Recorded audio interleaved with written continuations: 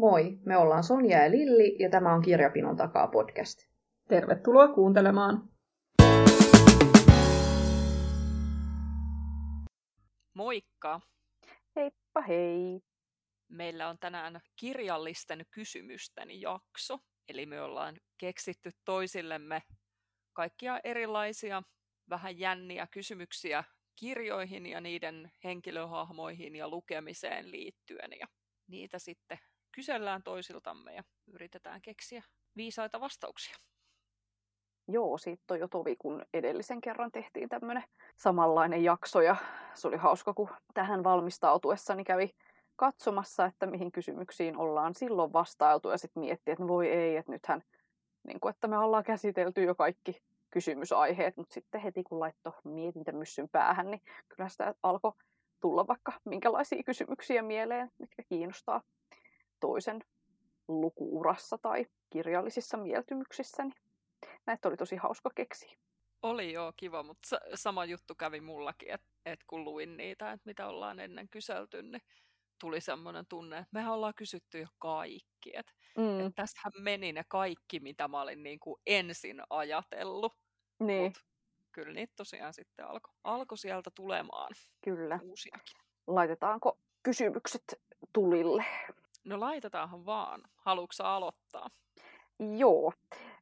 Lilli, jos sulle tarjottaisiin nytten mistä tahansa kirjakaupasta mahdollisuus, että hei, sä voit napata tästä nyt mukaan ihan minkä tahansa kirjan, niin minkä sä valitsisit just nyt? Apua. Tulipas heti alkuun vaikea kysymys. Mistä tahansa kirjakaupasta? Voiko tämä olla ihan missä tahansa päin maailmaa vaikka? No voi se olla. Sovitaan näin. No, koska sitten mä ehkä ottaisin mä menisin johonkin vaikka brittiläiseen johonkin tämmöisen harvinaisten kirjojen kirjakauppaan ja sit ottaisin jonkun semmoisen hienon harvinaisuuden, jolla olisi mulle joku merkitys, siis joku sellainen vaikka niinku, yritän keksiä jonkun kirjan, jolla on mulle jotain merkitystä. Niin mutta siis noidan käsikirja, mutta hienolla kansikuvalla. No esimerkiksi vaikka joo, toi oli tavallaan just se, mitä mä hain, että en valitsisi välttämättä semmoista, että no tää on nyt joku Shakespearein teoksesta joku upea harvinainen laitos, vaan niin kuin valitsisin just jotain ton tyyppistä, että se olisi niin kuin mulle merkityksellinen. Mutta mä en nyt valitettavasti keksi, että mikä se voisi olla, koska jos se olisi tämmöinen kerran elämässä mahdollisuus, niin voi olla, että mä harkitsisin pidempään kuin 30 sekuntia sitä, että miten mä toimisin. Joo, mä ajattelin jotenkin, että sä lähdet vaan sinne sun omaan kirjakauppaan ja nappaat sieltä jonkun uutuuskirjan, mutta tällä vastauksellahan sä nyt pääsit sit vielä haistelemaan tätä brittiläisen kirjakaupan tunnelmaa, niin hyvä vastaus. Mulla on sulle ensimmäisenä kysymyksenä tämmönen, että minkä fantasiaotuksen ottaisit lemmikiksi? Eli joku semmoinen, mitä ei ole oikeasti olemassa. Mistä on kaikkein vähiten vaivaa. Mikäköhän se voisi olla? Siis kauhean väsyttää jo ajatuskin, että olisi joku lemmikki tähän kaiken härdellin keskelle. Niin mitä mä tekisin jollain yksisarvisella? Se olisi ihana! Voisiko se olla sitten joku helppo mato tai joku? Hei, itse asiassa mä tykkään akvaario-asioista. Siis niinku joku tämmönen taika-meduusa-juttu. Siis mä meditoisin samalla, kun mä kattoisin jotain sellaista niinku oikein jotenkin hienon näköistä, jotain kultahippusin varustettua, jotain meduusaa, mikä menisi siellä akvaariossa ympäriinsä. Niin ehkä joku sellainen. Joo, mä mietinkin, että sä et ole ehkä silleen niin kuin lemmikki-ihmisiä. Joo, tää oli tosi kiinnostavaa. On totta jo, että lemmikki ei tarvi olla semmoinen niin kuin mikään säheltävä ja säätöä aiheuttava otus, vaan se voi olla just tommonen joku meditatiivinen. Joo, toi voisi nimittäin aiheuttaa kyllä ihan semmoista niin kuin positiivista kierrettä elämääni. Mutta en joo mitään, että tästä eteenpäin menen lohikäärmeellä töihin tai muuta vastaavaa. Olisi aika siistiä kyllä. No, mulla on sitten seuraava kysymys sulle, eli mikä juonen käänne tai juoni on jäänyt sun mieleen jotenkin erityisen nerokkaana? No, semmoinen juonenkäänne, joka, mä en tiedä, että onko se nyt varsinaisesti edes erityisen nerokas, on ehkä vähän liioitteleva sana siitä, mutta juonenkäänne, joka on jäänyt mulle mieleen, niin on toi Claire McIntoshin siinä Annoin sinun mennä. Niin siinähän on semmoinen todella ratkaiseva juonenkäänne, jota en nyt viitsi kertoa, etten spoilaa sitä kirjaa keneltäkään, jos joku ei ole sitä lukenut. Mutta se oli ehkä ensimmäinen jännäri, jossa mä koin, että oli niinku ihan oikeasti semmoinen matto vedetään lukijan jalkojen alta tyyppinen käänne. Niin, että yhtäkkiä onkin ihan, että oho, että nyt tämä niinku koko asetelma kellahti aivan päälaelleen. Ja hyvin pienistä ikään kuin yksityiskohdasta. Niin kyllä, joo. Niin se on sellainen, mikä on jäänyt mieleen, mutta mä oon yleensä lukijana ehkä, varsinkin mitä tulee noihin jännäreihin, niin kuin ollaan monta kertaa puhuttu, niin mä en ihan hirveästi yritä arvailla sitä juonta, että miten se etenee tai että kuka on syyllinen tai näin, että mä oon siinä lukiessa vähän semmoinen hetkessä eläjä, niin ehkä sen takia ei pääse silleen samanlain yllättymään yleensä, koska ei ole mitään odotusta ikään kuin, että mihin se juoni menee. Joo, ja ehkä kumminkin paljon jännäreitä lukevana, niin lopulta niitä yllätyskäänteitä on kumminkin sen verran paljon, että kyllä ne on tosi harvat, mitkä jää sitten ees mieleen. On, ja sitten kyllähän tämmöisiä niin kuin tämän nimenomaisen McIntoshin tyyppisiä juonenkäänteitä niin on sitten myöhemmin ollut monissakin jännäreissä ja varsinkin hänen myöhemmissä teoksissaan, että nykyään se, että niitä on esimerkiksi niissä hänen kirjoissaan, niin ei yllätä yhtään, vaan enemmänkin sitä osaa odottaa, että no sieltä se tulee. Joo. Mites sitten sulla, jos sä mietit kirjaa, joka on sulla joko parhaillaan kesken tai sitten joku, minkä sä oot ihan just vastikään lukenut, niin jos sun pitäisi sieltä poimia joku henkilöhahmo, niin kenen kanssa sä haluaisit viettää tunnin teekupillisen äärellä? No, luin juuri Joel Dickerin uusimman kirjan, eli siis tämän Huoneen 622 arvoitus. Ja olen räntännyt tässä aika paljon siitä, että millainen tiiliskivi se niin kuin vähän turhan takia oli, että olisi voinut olla paljon lyhyempi ja niin edelleen.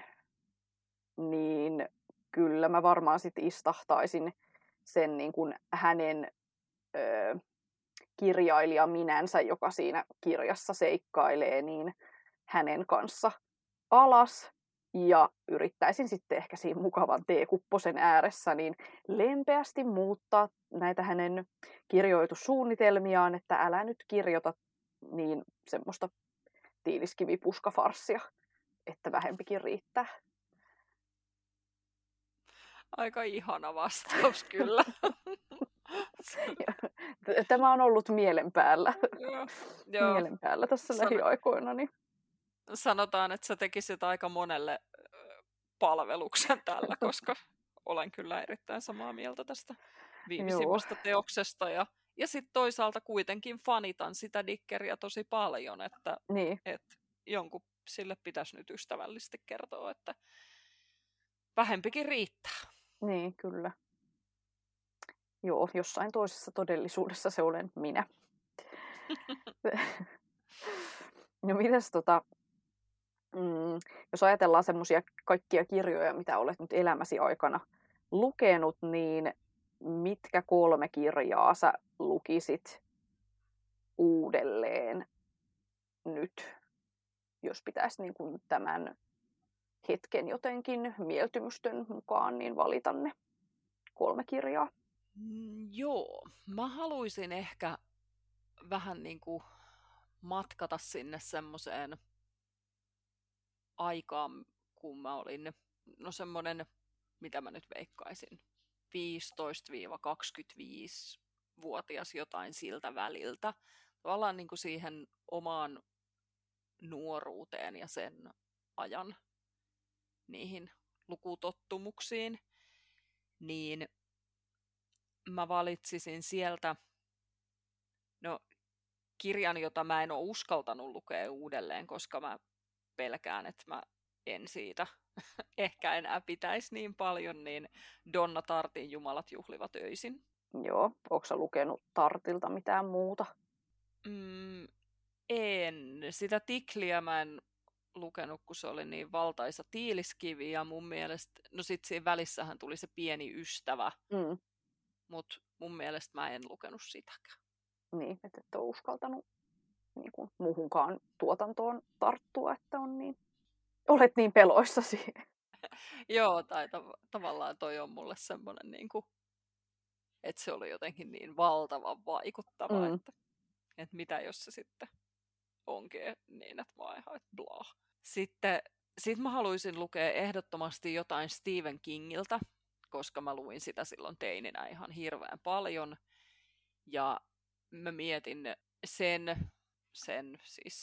jossa on se pelle, niin sen ja sitten ton Carrien väliltä, että kumman mä ottaisin, mutta mulla on ihan semmoinen mielikuva, että se ei ollut kirjana itse asiassa välttämättä niin hirveän hyvä.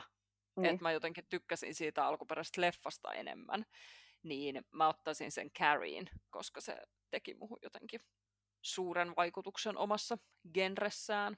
Eikö se ole jotenkin aika syvällinenkin kauhukirja tai jännäri? No on se joo. Joo, kyllä siinä on siitä niin kuin teiniksi kasvamisesta ja koulumaailmasta ja koulukiusaamisesta ja kaikista semmoisista teemoista. Ja sitten kolmanneksi mä ottaisin, kun tämmöiselle nostalgia-tripille kerran lähdetään, niin mä ottaisin Laura Palmerin päiväkirjan. Joo, kuva valinta. Joo. Siitä mulla on semmoinen fiilis, että mä oon ehkä mahdollisesti sen jossain vaiheessa lukenut uudelleen tai ainakin niin kuin silmäillyt sitä uudelleen. Joo. Mutta en niin, että muistasin siitä nyt kyllä yhtään mitään. Ja se olisi kyllä, jos saisit kysynyt, että kenen hahmon kanssa mä haluaisin ylipäätänsä mennä teekupilliselle tai jotain hetken istahtaa, niin onko niinku kiinnostavampaa hahmoa kuin Laura Palmer viettää niinku vaikka tunti hänen kanssaan. Niin, totta. Ehkä kumminkin jonkun snapsilasillisten äärellä kuin teekupposen, mutta kuitenkin. Joo. Kerro joku kirja, jolla on ollut konkreettinen vaikutus sun elämään. Niin, mulle ehkä ensin tulee niinku mieleen kaikki semmoiset työelämäaiheiset kirjat, että ihan varmasti niinku niistä oon poiminut yksittäisiä vinkkejä mun elämään, jotka on sitten lopulta niinku helpottanut, että kun olen napannut vaikka jonkun Anna Perhon vinkin arjen pyörittämiseen tai työelämän johonkin ongelmaan. Mutta koska mä en muista mitään yksittäistä sellaista, että mikä se just olisi ollut se konkreettinen vaikutus, niin sitten mä mietin, että Bea Uusman Naparetki oli tietokirjagenressä aika semmoinen käänteen tekevä kokemus, että sen jälkeen mä ymmärsin, että siellä tietokirjapuolellakin on niin paljon sellaista, mitkä voisi olla mun juttu, että mä en aikaisemmin lukenut juurikaan tietokirjallisuutta, mutta Bea Uusman jälkeen tämä asetelma niin kuin pyörähti melkein päälaelleen, että nykyään luen todella paljon enemmän tietokirjallisuutta ja välillä ehkä jopa enemmän kuin tämmöistä perinteistä kaunoa. Joo. Kenelle kirjan henkilölle sä oot kateellinen ja miksi? Tämä on hirveän vaikea kysymys. Varmasti on siis semmoisia henkilöhahmoja niin kuin aikuisiällä luetuissa kirjoissa, mistä on ajatellut, että vitsi, kun toi on tollainen tyyppi, joka vaikka onnistuu kaikessa tai näin, mutta ehkä aikuisena se semmoinen kyky hahmottaa se, että no tämä nyt on vaan niin kuin fiktio, että ei asiat mene tälleen oikeassa elämässä, niin on sitten toivottavasti kehittynyt. Niin mulla tulisi mieleen ehkä ensimmäisenä joku sitten, mitä mä oon lukenut silleen vaikka lapsena tai semmoisena teininä, niin, tai ehkä esiteininä tässä tapauksessa, niin toi Babysitters Club-kirjat, niin niissä oli se tämän klubin puheenjohtaja Lisa, joka oli hyvin tämmöinen itsevarma ja urheilullinen ja toimelias ja kaikkea, niin se oli mulle silloin semmosena esiteininä sellainen, tai lapsena, että voi vitsi, kun olisi tollanen. Ihana vastaus. Ja en olisi uskonut, että lähet Babysitters Club-linjalle tässä vastauksessa. Ja sitten taas joku Harry Potter-vastaus, että no, kaikille Harry Potterille ja sen kavereille, koska ne pääsee Tylypahkaan, niin se olisi taas ollut se kaikkein stereotyyppisin vastaus. Ja tavallaan niin kuin, helppo olla kateellinen esimerkiksi hahmolle, joka osaa taikoa. Olisihan se nyt siistiä, mut joo. Joo, ja silloin kun mä tätä kysymystä mietin, että tämä voisi olla kiinnostava, niin kans just itse kelailin sitä, että selkeästi tässä on niin kuin, tullut ikää ja kypsymistä, koska tajuaa just sen, että jos on niitä kirjallisuudessakin sellaisia supermenestyjiä, niin että onhan niillä kaikilla aina niin kuin ihan valtava duuni siinä takana, minkä ne on joutunut tekemään, tai uhrauksia, mitä ne on joutunut tekemään, jotta ne sitten on just siinä asemassa, että kuka sitten kärsii yksinäisyydestä tai kärsii vapaa-ajan puutteesta tai mitä niin kuin vaan, jos siinä sitten toisessa vaakakupissa on sitten just tämä menestys jollain tasolla, niin että ei se ehkä sitten olekaan edes helppoa olla puhtaasti kateellinen jollekin, jos ajattelee sitä jotenkin monelta kantilta. Joo, se on ehkä just tämä aikuisuusaspekti tässä, että ihan niin kuin oikein elämän ihmisiinkin suhtautuu silleen, että tietää, että taustalla on aina paljon kaikenlaista. No, mites sulle ystävyys on tosi tärkeä teema kirjallisuudessa, me ollaan puhuttu monta kertaa siitä, niin minkä takia se kiehtoo? Mihin se pohjautuu sulle, että se on sulle semmoinen niin kuin spesiaaliteema? Mä en tiedä, voisiko se jotenkin kummuta siitä, että kasvun vuosinani on ollut ison kaveriporukan tuki ja turva ja hauskat hetket ja seikkailut ja kaikki, niin se on ollut niin iso osa nuoruutta, että on ollut paljon hyviä tyyppejä siellä minun taustavaikuttajinani ja että mulla on ollut tosi ihana nuoruus ja varhaisaikuisuus niin kuin näiden kaikkien ihanien ihmisten ja hauskojen ihmisten takia, niin ehkä mä sitten jotenkin niin kuin haluun elää sitä uudelleen ja uudelleen, vaikka ystävyys ei kaikissa kirjoissa siis tosiaan edes ole mikään kaveriporukka-juttu. Ja en itse asiassa niin kuin tästä nyt heti osaa edes lonkalta sanoa, että onko mikään mun suosikkikirjoista, jotka ystävyydestä kertoo, niin ne taitaa kumminkin aina olla niin kuin melkein 2 henkilön välisiä ystävyyksiä. Et periaatteessa siinä ei ole niin kuin mitään logiikkaa tässä mun vastauksessa, mutta että ehkä se kumminkin jotenkin kumpuu sieltä, että ystävät on ollut mulle tärkeitä, niin sitten se jotenkin resonoi mussa se ystävyyden kuvailmat. Joo, ihan varmasti looginen. Ja se, että niistä semmoisista kaveriporukoista aika harvoin kirjoitetaan, niin se varmaan johtuu vaan siitä, että se olisi varmaan aika hankalaa. Niin, Kyllä. Että semmoista syvällisempää kuvausta saa siitä kahden henkilön välisestä. Joo, taitaa olla enemmän tuolla TV-sarjoissa sitten nähtyjä nämä isompien kaveriporukoitten jutut. Joo. Kenen hahmon kuolemaa olet surrut eniten? Musta tuntuu, että kun mä tähän vastaan, niin mä vastaan tavallaan väärin niin, että mä en nyt muista jotain sellaista, minkä pitäisi olla mulle tosi niin kuin ilmeinen tai että se on ollut jotenkin tosi spesiaali juttu, mutta mä vastaan tähän nyt kuitenkin sen kaikista ilmeisimmän vaihtoehdon, eli Pottereissa Dumbledore. Joo, mäkin mietin, että voiko mikään niin kuin mennä yli sen, että onko tähän edes mitään muuta vastausta. Ja huomasitko sä vastatessasi näihin kysymyksiin, että kaikkea pitää ikään kuin ajatella sellaisten niin kuin Harry Potter-linssien läpi, että on ikään kuin kaksi vastausta, että on se toinen, mikä liittyy Harry Pottereihin, Joo. ja sitten on niin kuin toinen, mikä on sitten kaikki muut kirjat.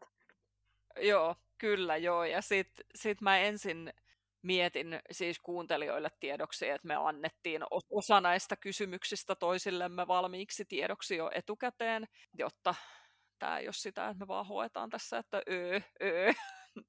niin jokaisen kysymyksen kohdalla niin piti oikein erikseen miettiä, että nyt, tai niin kuin tavallaan oikein ryhdistäytyy, että nyt mieti se ei-Potter-vastaus tähän, koska joka ikinen vastaus ei voi liittyä Potteriin, kun siinä ei ole mitään järkeä.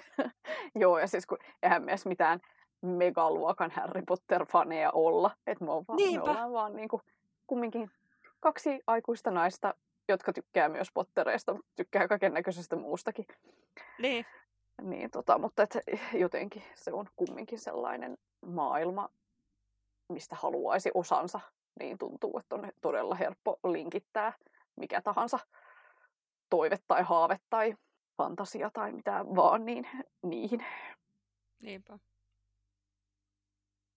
Mikä on sun tämmöinen kirjallinen suosikkipariskunta? Mä tätä pitkään mietin ja musta tuntuu, että mulla ei niin kuin ole kuin yksi. Eli Janagiharan Pieni elämäkirjasta niin Juden ja Williamin tämä parisuhde.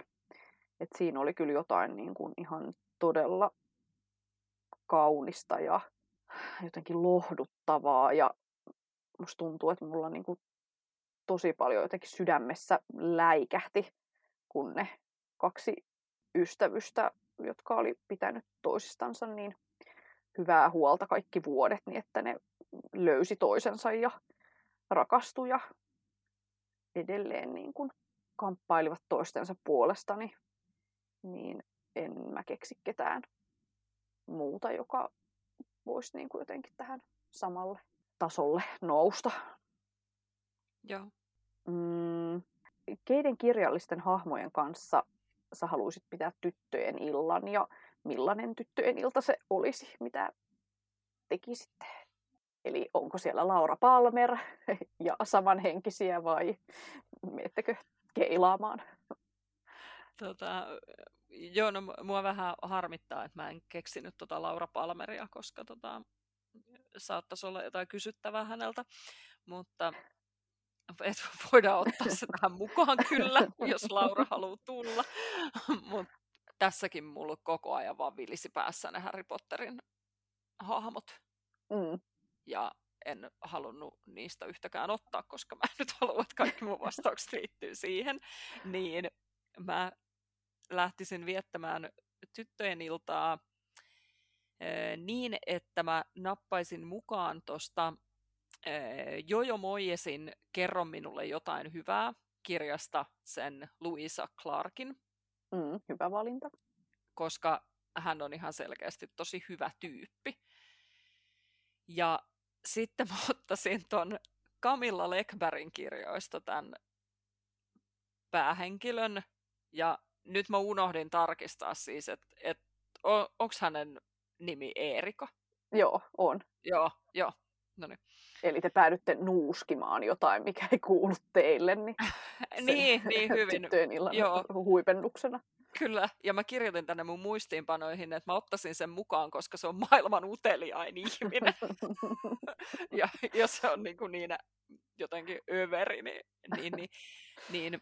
Mutta sit mä olisin kauheasti halunnut keksiä jonkun kolmannen kivan hahmon tähän näin, mutta sit mulla tuli mieleen vaan semmosia niin kuin joku, vaikka tosta Millennium-sarjasta tämä kauhean Blackout tuli. Ai, Lisbeth Salander. Niin, Lisbeth Salander, mutta sitten hän Mut ei ette ole hengissä enää sen tyttöjen illan jälkeen. Jos... Niin, ja sitten hän ei ole hirveän mukava ihminen selvästi. Niin että hän voi pelastaa kyllä maailman mun puolesta, mutta en ehkä ottaisi viettään tyttöjen iltaa. Mutta mä en keksinyt tämmöisiä niinku, tavallaan tällaiset just niinku suhteellisen tavikset tyypit, jotka on selkeästi niinku hyviä tyyppejä, niin se ihmistyyppi tavallaan niin kuin vetoaisi muuhun tällaisessa. Niin mä en keksinyt sitä kolmatta, mutta mä lähtisin Luison ja Eerikan kanssa ja me mentäisiin ensin sienimetsään ja sitten viinilasilliselle.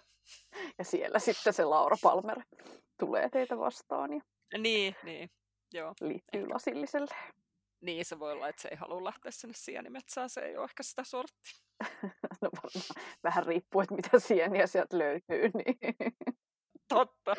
Mutta hyvin, kun siellä voi olla se bobsit jossain mättään takana kurkkimassa. Niin. Joo, tulisi varmaan ihan mielenkiintoinen ilta. Joo, varmasti.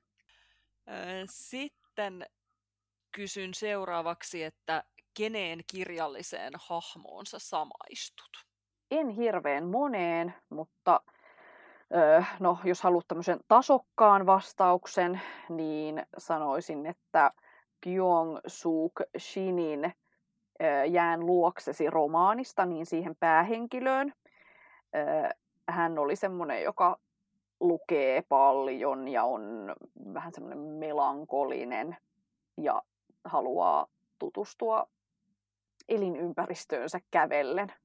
Niin se oli jotenkin mulle tosi iso juttu silloin viime tai sitä edellisenä vuonna, kun luin tämän kirjan, että vitsi, me tullaan ihan täysin erilaisista kulttuureista, mutta että me ollaan niin samanlaiset. Niin se oli jotenkin tosi semmoinen ihana asia huomata.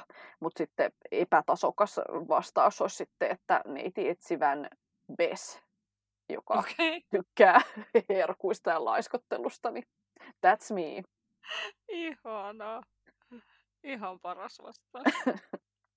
Mikä kirja olisi semmoinen, minkä sä toivoisit, että sä olisit kirjoittanut itse, vaikka sulla ei olisikaan mitään tällaisia salaisia haaveita, että haluaisit joskus kirjoittaa kirjan, mutta että onko joku semmoinen kirja, mikä silleen tuntuu niin sulta, että voisi leikitellä sillä ajatuksella, että sä olisit halunnut kirjoittaa sen tai että se voisi ikään kuin olla sun päästä keksitty. Ja mulla ei tosiaan ole tämmöisiä haaveita, että mä haluaisin kirjailijaksi tai kirjoittaa, niin tää on tosi vaikea kysymys sen takia. Enkä mä oikein osaa ajatella, että mikä olisi sellainen. No, mä voisin sanoa vaikka, että Kissani Jugoslavia on sellainen, että musta olisi tosi hienoa osata tuottaa niin upeata tekstiä. Et se voisi olla mun vastaus. Tai sitten vaikka joku kirja, millä on ollut jonkunlainen positiivinen vaikutus historian kulkuun. Mutta mä en keksi, että mikä se olisi. Mikä se sellainen? tai joku tällainen niin kuin, ikään kuin kirjallisuuden historian merkkiteos, siis joku sellainen, mikä on ollut uraa uurtava, joku vaikka Edgar Allan Poen joku teksti, joka on toiminut ikään kuin pohjana tosi monille kauhutarinoille. Tai vaikka Shakespearein Romeo ja Julia, johon niin kuin käytännössä kaikki maailman rakkaustarinat pohjautuu enemmän tai vähemmän. Tai joku tämmöinen iso, merkittävä Mutta ehkä kuitenkin mä kallistuisin sinne sen niin kuin kauniin vaikuttavan tekstin tuottamisen puolelle. Niin Joo. vastaan Kissani Jugoslavia. No niin. Hyväksyn vastauksen. Kiitos. Missä kirjallisessa kohtauksessa haluaisit olla itse paikalla? Joko silleen niin, että sä olisit itse ihan niin kuin fyysisesti paikalla siinä tilanteessa, tai sit silleen, että sä olisit ikään kuin kärpäsenä katossa, mutta olisit kuitenkin näkemässä sen tilanteen itse. No, tämä oli varmaan näistä kysymyksistä, mitkä mulle esitit, niin kaikkein eniten se sellainen, niin kuin, että tekee mieli valita jotain sieltä Harry Potter-maailmasta. Mutta mä en siis keksinyt yhtäkään kohtausta, että mikä olisi nimenomaan sellainen kohtaus, ettei vaan niin kuin paikka tai niin edelleen, vaan nimenomaan kohtaus, että jotain joulua mä yritin viritellä päähäni, että vitsi, että olisi kivaa, että sais vähän siellä syödä jouluateriaa ja ruokasali olisi niin kaunis ja tunnelma olisi ihana, mutta sitten silleen, niin kuin, että onko vähän lame kohtaus mennä Pottereihin syömään ja ihastelemaan jotain joulukuusia. Kuinka monessa paikassa ne leijuu ilmassa ne joulukuuset?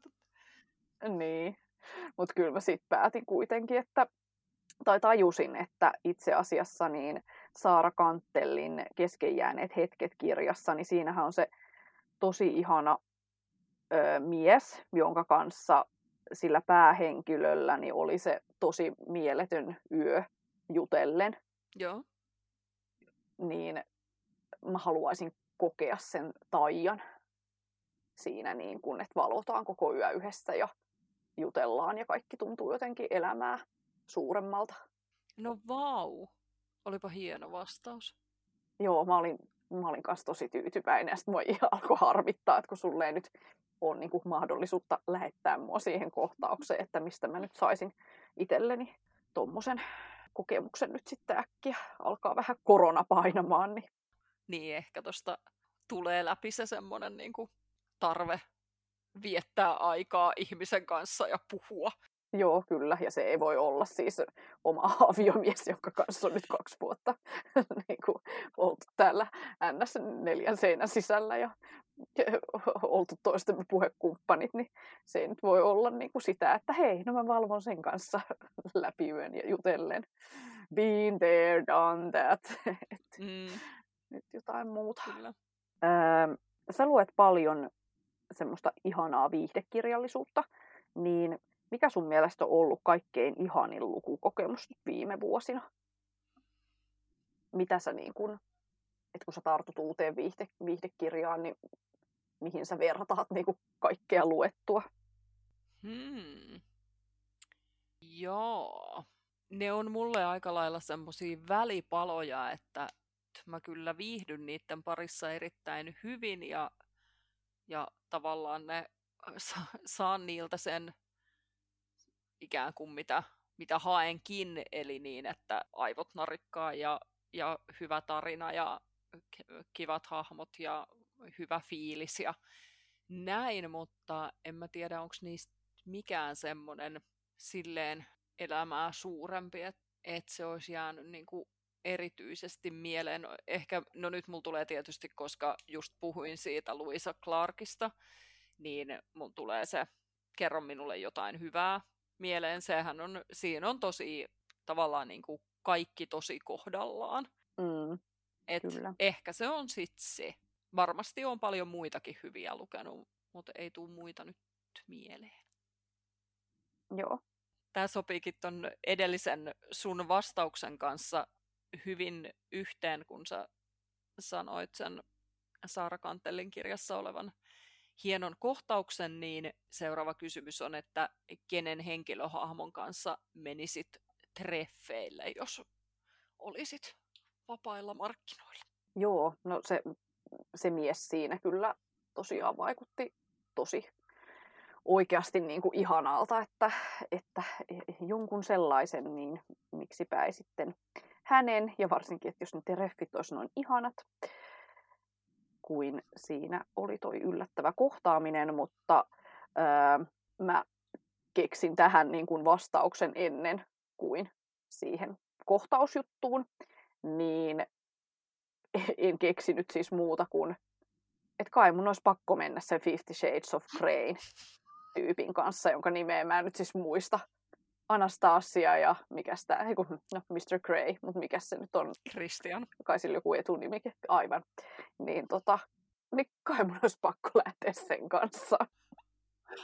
Tai silleen, niin kuin, että etkö silloin kumminkin rahaa ihan älyttömästi, niin luultavasti me nyt sitten tehtäisiin jotain muuta kuin käytäisiin silleen teekupilla, kupillisella, ja sitten sillä on mielenkiintoisia kiinnostuksen kohteita, ja sitten olisi ehkä jotenkin kiinnostava nähdä, että jos nyt oletetaan, että hän olisi sitten niillä treffeillä niin sellainen käskyttäjä, niin sitten, että kokisiko sen silleen niin kuin sellaisena hottina, niin kuin tuntuu, että moni sen kokee, niin että miltä se tuntuisi silleen, että jos on, että kun nyt on semmoisessa tasa-arvoisessa parisuhteessa, niin miltä tuntuisi olla treffeillä sitten sellaisen kanssa, joka on silleen, mä päätän mitä toi toinen syö ja mitä se juo ja niin edelleen, niin tämä olisi varmaan kaikin puolin kiinnostava treffi-ilta. No täytyy sanoa, että tämä tuli nyt aika puun takaa, että en olisi kyllä niinku todellakaan osannut odottaa. Että mä mietin kyllä, että me ollaan monta kertaa puhuttu siitä tästä TV-sarjasta, siis Gilmoren tytöistä, ja siitä, että se pahispoika Jess oli sun suosikki, niin mä osasin vähän niin kuin odottaa, että tämä ei varmaan kukaan semmoinen niin kuin ihan perusnössö ole tää sun valinta, mutta kyllä tää oli aika ekstriimiä siltikin. Joo, niin mä en kyllä keksin yhtään semmoista Jessin tyyppistä, mutta se voisi hyvin siis olla tosiaan. Se vitsi, kun tuo TV-sarjamaailmassa liikkuu tosi paljon enemmän sellaisia minulle mieleisiä hahmoja, mutta joo, mennään nyt tällä. Niin, se on muuten ihan totta. Joo, tuolla kirjasomehan on pullollaan, varsinkin Reelseissä näkee kauhean paljon niitä semmosia kaikki pätkiä, missä, että kun ihastut kirjan henkilöhahmoon ja varsinkin liittyen johonkin tämmöisiin fantasiasarjoihin, mitä ei ole itse tullut luettuun, niin et ei nyt tiedä oikein minkälaisia ne henkilöhahmot mahtaa olla, mutta kyllä mulla aika poikkeuksellista olisi se, että kirjan henkilöhahmo aiheuttaisi mitään niin kuin sukkien pyörimistä jaloissa, että kyllä ne sieltä TV-sarja- ja leffa-osastolta löytyy sitten ennen. Niinpä. Eli se visuaalisuus vaan vaikuttaa niin paljon. Joo, ja sitten niinku musta tuntuu, että harvoin maan kirjalliset hahmot on niin hyvin kirjoitettu kuin esimerkiksi just tämä Kerro minulle jotain hyvää kirjan se mieshahmo, että se niin kuin, läikähtäisi sydämessä silleen, että hei, että jos toi olisi mun elämässä, niin mäkin varmaan ihastuisin. En mä tiedä, onko kaikilla sitä aina kirjallisuudessa niin paljon ongelmia, että niin. se karkottaa. Niin kuin. Niin, se voi kyllä olla, joo. Joo, tätä täytyy pohtia joskus paremmalla ajalla niin enemmän. Kyllä. Yritetään löytää niitä ihania miehiä. No, nyt sä saat vielä olla diktaattori sinun itse hallitsemassasi lukupiirissä. Eli jos sun ei tarvitsisi ottaa kenenkään muun tunteita tai kiinnostuksen kohteita huomioon, niin mitkä 3 kirjaa luettaisiin sun lukupiirissä seuraavaksi? Mulla ei varsinaisesti ole sille niinku tarvetta tämmöiseen diktaattorimaiseen päätökseen tekoon, että ehkä semmoisessa niinku tosielämän lukupiirissä niin just se jutun suola on tavallaan se, että se päätetään yhdessä. Tai ihan niinku vaikka me jaksoja varten mietitään, että mitäs me nyt voitaisiin yhdessä lukea, niin keskustellen tullaan johonkin tulokseen. Ja sitten tulee ehkä luettua sellaista, mitä ei lukisi muuten. Niin. Mutta jos nyt olisi semmoinen lukupiiri, johon pitäisi tämmöisiä tyyppisiä valintoja tehdä, niin mä valitsisin ehkä jonkun, no ensinnäkin mä valitsisin jonkun hömpän, semmoisen, esimerkiksi Jenny Colganilta on tulossa uusi sellainen jouluaiheinen kirja, niin mä valitsisin esimerkiksi sen. Sitten mä ottaisin jonkun jännärin. Mä mietin, että se voisi olla toi Camilla Greben uutuus, mutta sen mä itse asiassa just kuuntelin äänikirjana. Mutta no joo, ei se estä mua valitsemasta sitä, vaikka mä oon ehtinyt itse jo lukea, kun kerran on diktaattori. Niin go for it. Ja sitten joku kaunokirja semmoinen, mikä mulla nyt on itsellä muutenkin lukulistalla, niin esimerkiksi Johanna Venhon tämä Syyskirja, joka kertoo Tuve Janssonista, niin se. Siinä olisi mun kolmikko. Kuulostaa hyvältä.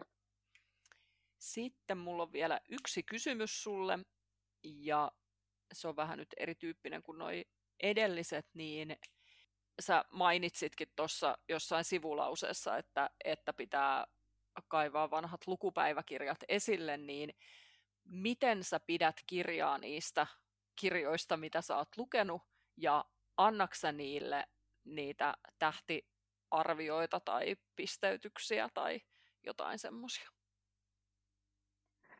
Pidän lukupäiväkirjaa, ja siitä lähtien, kun mä oon kirjoittanut kirjablogiin, tai sitten sen jälkeen, kun siirryttiin tekemään tätä podcastia, niin mä en oo pitänyt muuta kirjaa kuin vaan semmoista, mihin mä kirjoitan ihan siis kirjan perustiedot, että tekijä ja kirjan nimi ja sivumäärä ja kustantaja ja painosvuosi ja sitten, että mitä genreä se edustaa ja sitten ne tähdet, jotka hämmentää mua tälleen aina myöhemmin, kun selaa, kun on ikään kuin jalostunut se mielipide siitä kirjasta, että joku, jolle on antanut 3 tähteä, niin on jäänytkin sitten kumminkin mieleen sellaisena 4 tähden kirjana ja sitten miettii, että eikö mä siitä mukaan nyt niin kuin enempää tykännytkään, niin kuin nyt esimerkiksi näitä kysymyksiä varten, niin selailin vanhaa kirjaa ja huomasin, että Kate Mortonin monille kirjoille on antanut 3 tähteä ja mä oon ihan silleen, että mitä, että onhan ne nyt kaikki niin kuin vähintään jo tunnelman takia 4 tähteä, niin että sitten sieltä tulee aina sellaisia yllätyksiä. Joo, toi onkin jännä ilmiö, että miten sitä arvottaa niitä eri asioita eri aikoina lukiessaan, että tällä hetkellä voi olla just niin, että jo pelkkä tunnelma riittäisi siihen, että antaisi niitä tähtiä enemmän, mutta sitten siinä ajassa onkin arvostanut vaikka sitä, että no pitää olla jotenkin rakenteellisesti tosi hyvä juoni esimerkiksi, ja sitten kun se ei olekaan, niin sitten se onkin vaan se 3 tähteä. Kyllä. Joo. Mulla on sulle tähän loppuun vielä tämmöinen Harry Potter-osio, koska mä arvasin, että me molemmat, kun saadaan nämä kysymykset toisiltamme, niin me ehkä ajatellaan näiden Harry Potter-silmälasien läpi näitä kysymyksiä ja että haluttaisiin tosi moneen kohtaan vastata jotain liittyen siihen kirjasarjaan, niin mä haluan nyt sitten lopuksi puhua Pottereista, koska tiesin, että me kumpikin tehdään se päätös, että ei kumminkaan vastata Potter-aiheisesti. Niin mille oppitunnelle sä osallistuisit mieluiten, jos sä pääsisit yhteen Tylypahkan oppituntiin mukaan? Mä menisin varmaan, no nyt onkin monta vaihtoehtoa. Mä menisin johonkin niistä, mitä Hagrid pitää silloin, kun se on siellä opettamassa niitä, mikä se outojen otusten kurssi nyt onkaan, niin mä menisin varmaan sinne, koska sit pääsis näkemään jotain lohikäärmeitä tai jotain muut vastaavaa. Joo. No, mites kävisikö sä mieluummin Viistokujalla vai Tylyahossa, jos vaan jompaa kumpaa pääsisi? Niin tää on tämmöinen pahan mielen kysely. Tahtoo molempiin ja tahtoo kaikille tunneille. Ja paitsi että mä niille Kalkaroksen tunneille mä en uskaltaisi mennä. No, ehkä mä menisin sitten... Kyllä mä menisin sinne Viistokujalle. Niin mäkin. No mites osallistuisitko sä mieluummin ensimmäisen koulupäivän siihen lajitteluhuumaan, että ollaan siellä linnassa ja katsotaan se lajitteluhomma ja syödään se juhlaillallinen ja kuunnellaan nämä Dumbledoren puheet ja niin edelleen, vai osallistuisitko sä mieluummin johonkin semmoiseen huispauskisahuumaan, että on siellä kilpailuissa ja sitten jossain niin kuin tämmöisessä voittajatiimin juhlissa sitten vielä sen jälkeen. Oisiks mä siis siinä lajitteluhattujutussa sillä ekalla luokalla itse vai olisinko mä vaan siellä niinku juhlissa mukana muuten vaan? Ihan sama mulle. Joo. Ja saat siellä huispauskisassakin joko olla niinku pelaamassa tai silleen niinku tämmöisenä bändärinä. Joo. Mitä se sitten huispausaiheisena tarkoittaakin. Kyllä mä valitsisin varmaan sen lajitteluhattujutun ja nimenomaan niin, että olisin sivusta seuraajana, jotta ei tarvitsisi itse olla varsinaisesti jännittämässä, vaan se olisi sitten semmoista niinku kivaa jännitystä, että no mihin niistä kukakin nyt menee. Ja sitten tietysti se juhla-ateria, koska syöminen on aina kiva juttu. Ja sitten mulle ei ehkä se, mä niissä, jos mä mietin niitä leffoja ja kirjoja, niin niiden tylsimpiä hetkiä on mun mielestä aina ne huispausottelut, koska mä No niin, munkin mielestä. en ole kans mikään erityinen niin kuin urheilun ystävä silleen. Et mua kiinnostaisi kauheasti seurata niin kuin urheilua tälleen oikeassakaan elämässäni. Joo. Joo.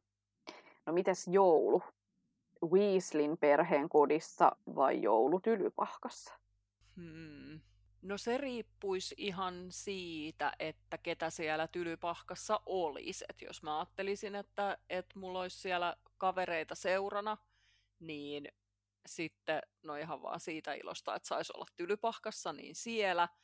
Mutta sitten toisaalta, jos se olisi semmoinen niin, että no kaikki muut lähti koteihinsa ja Harryn lailla olisi kohtalo jäädä yksinään sinne, niin en mä sitten sinne varmaan yksin haluaisi jäädä, että sitten mieluummin se lämpöinen perhejoulu.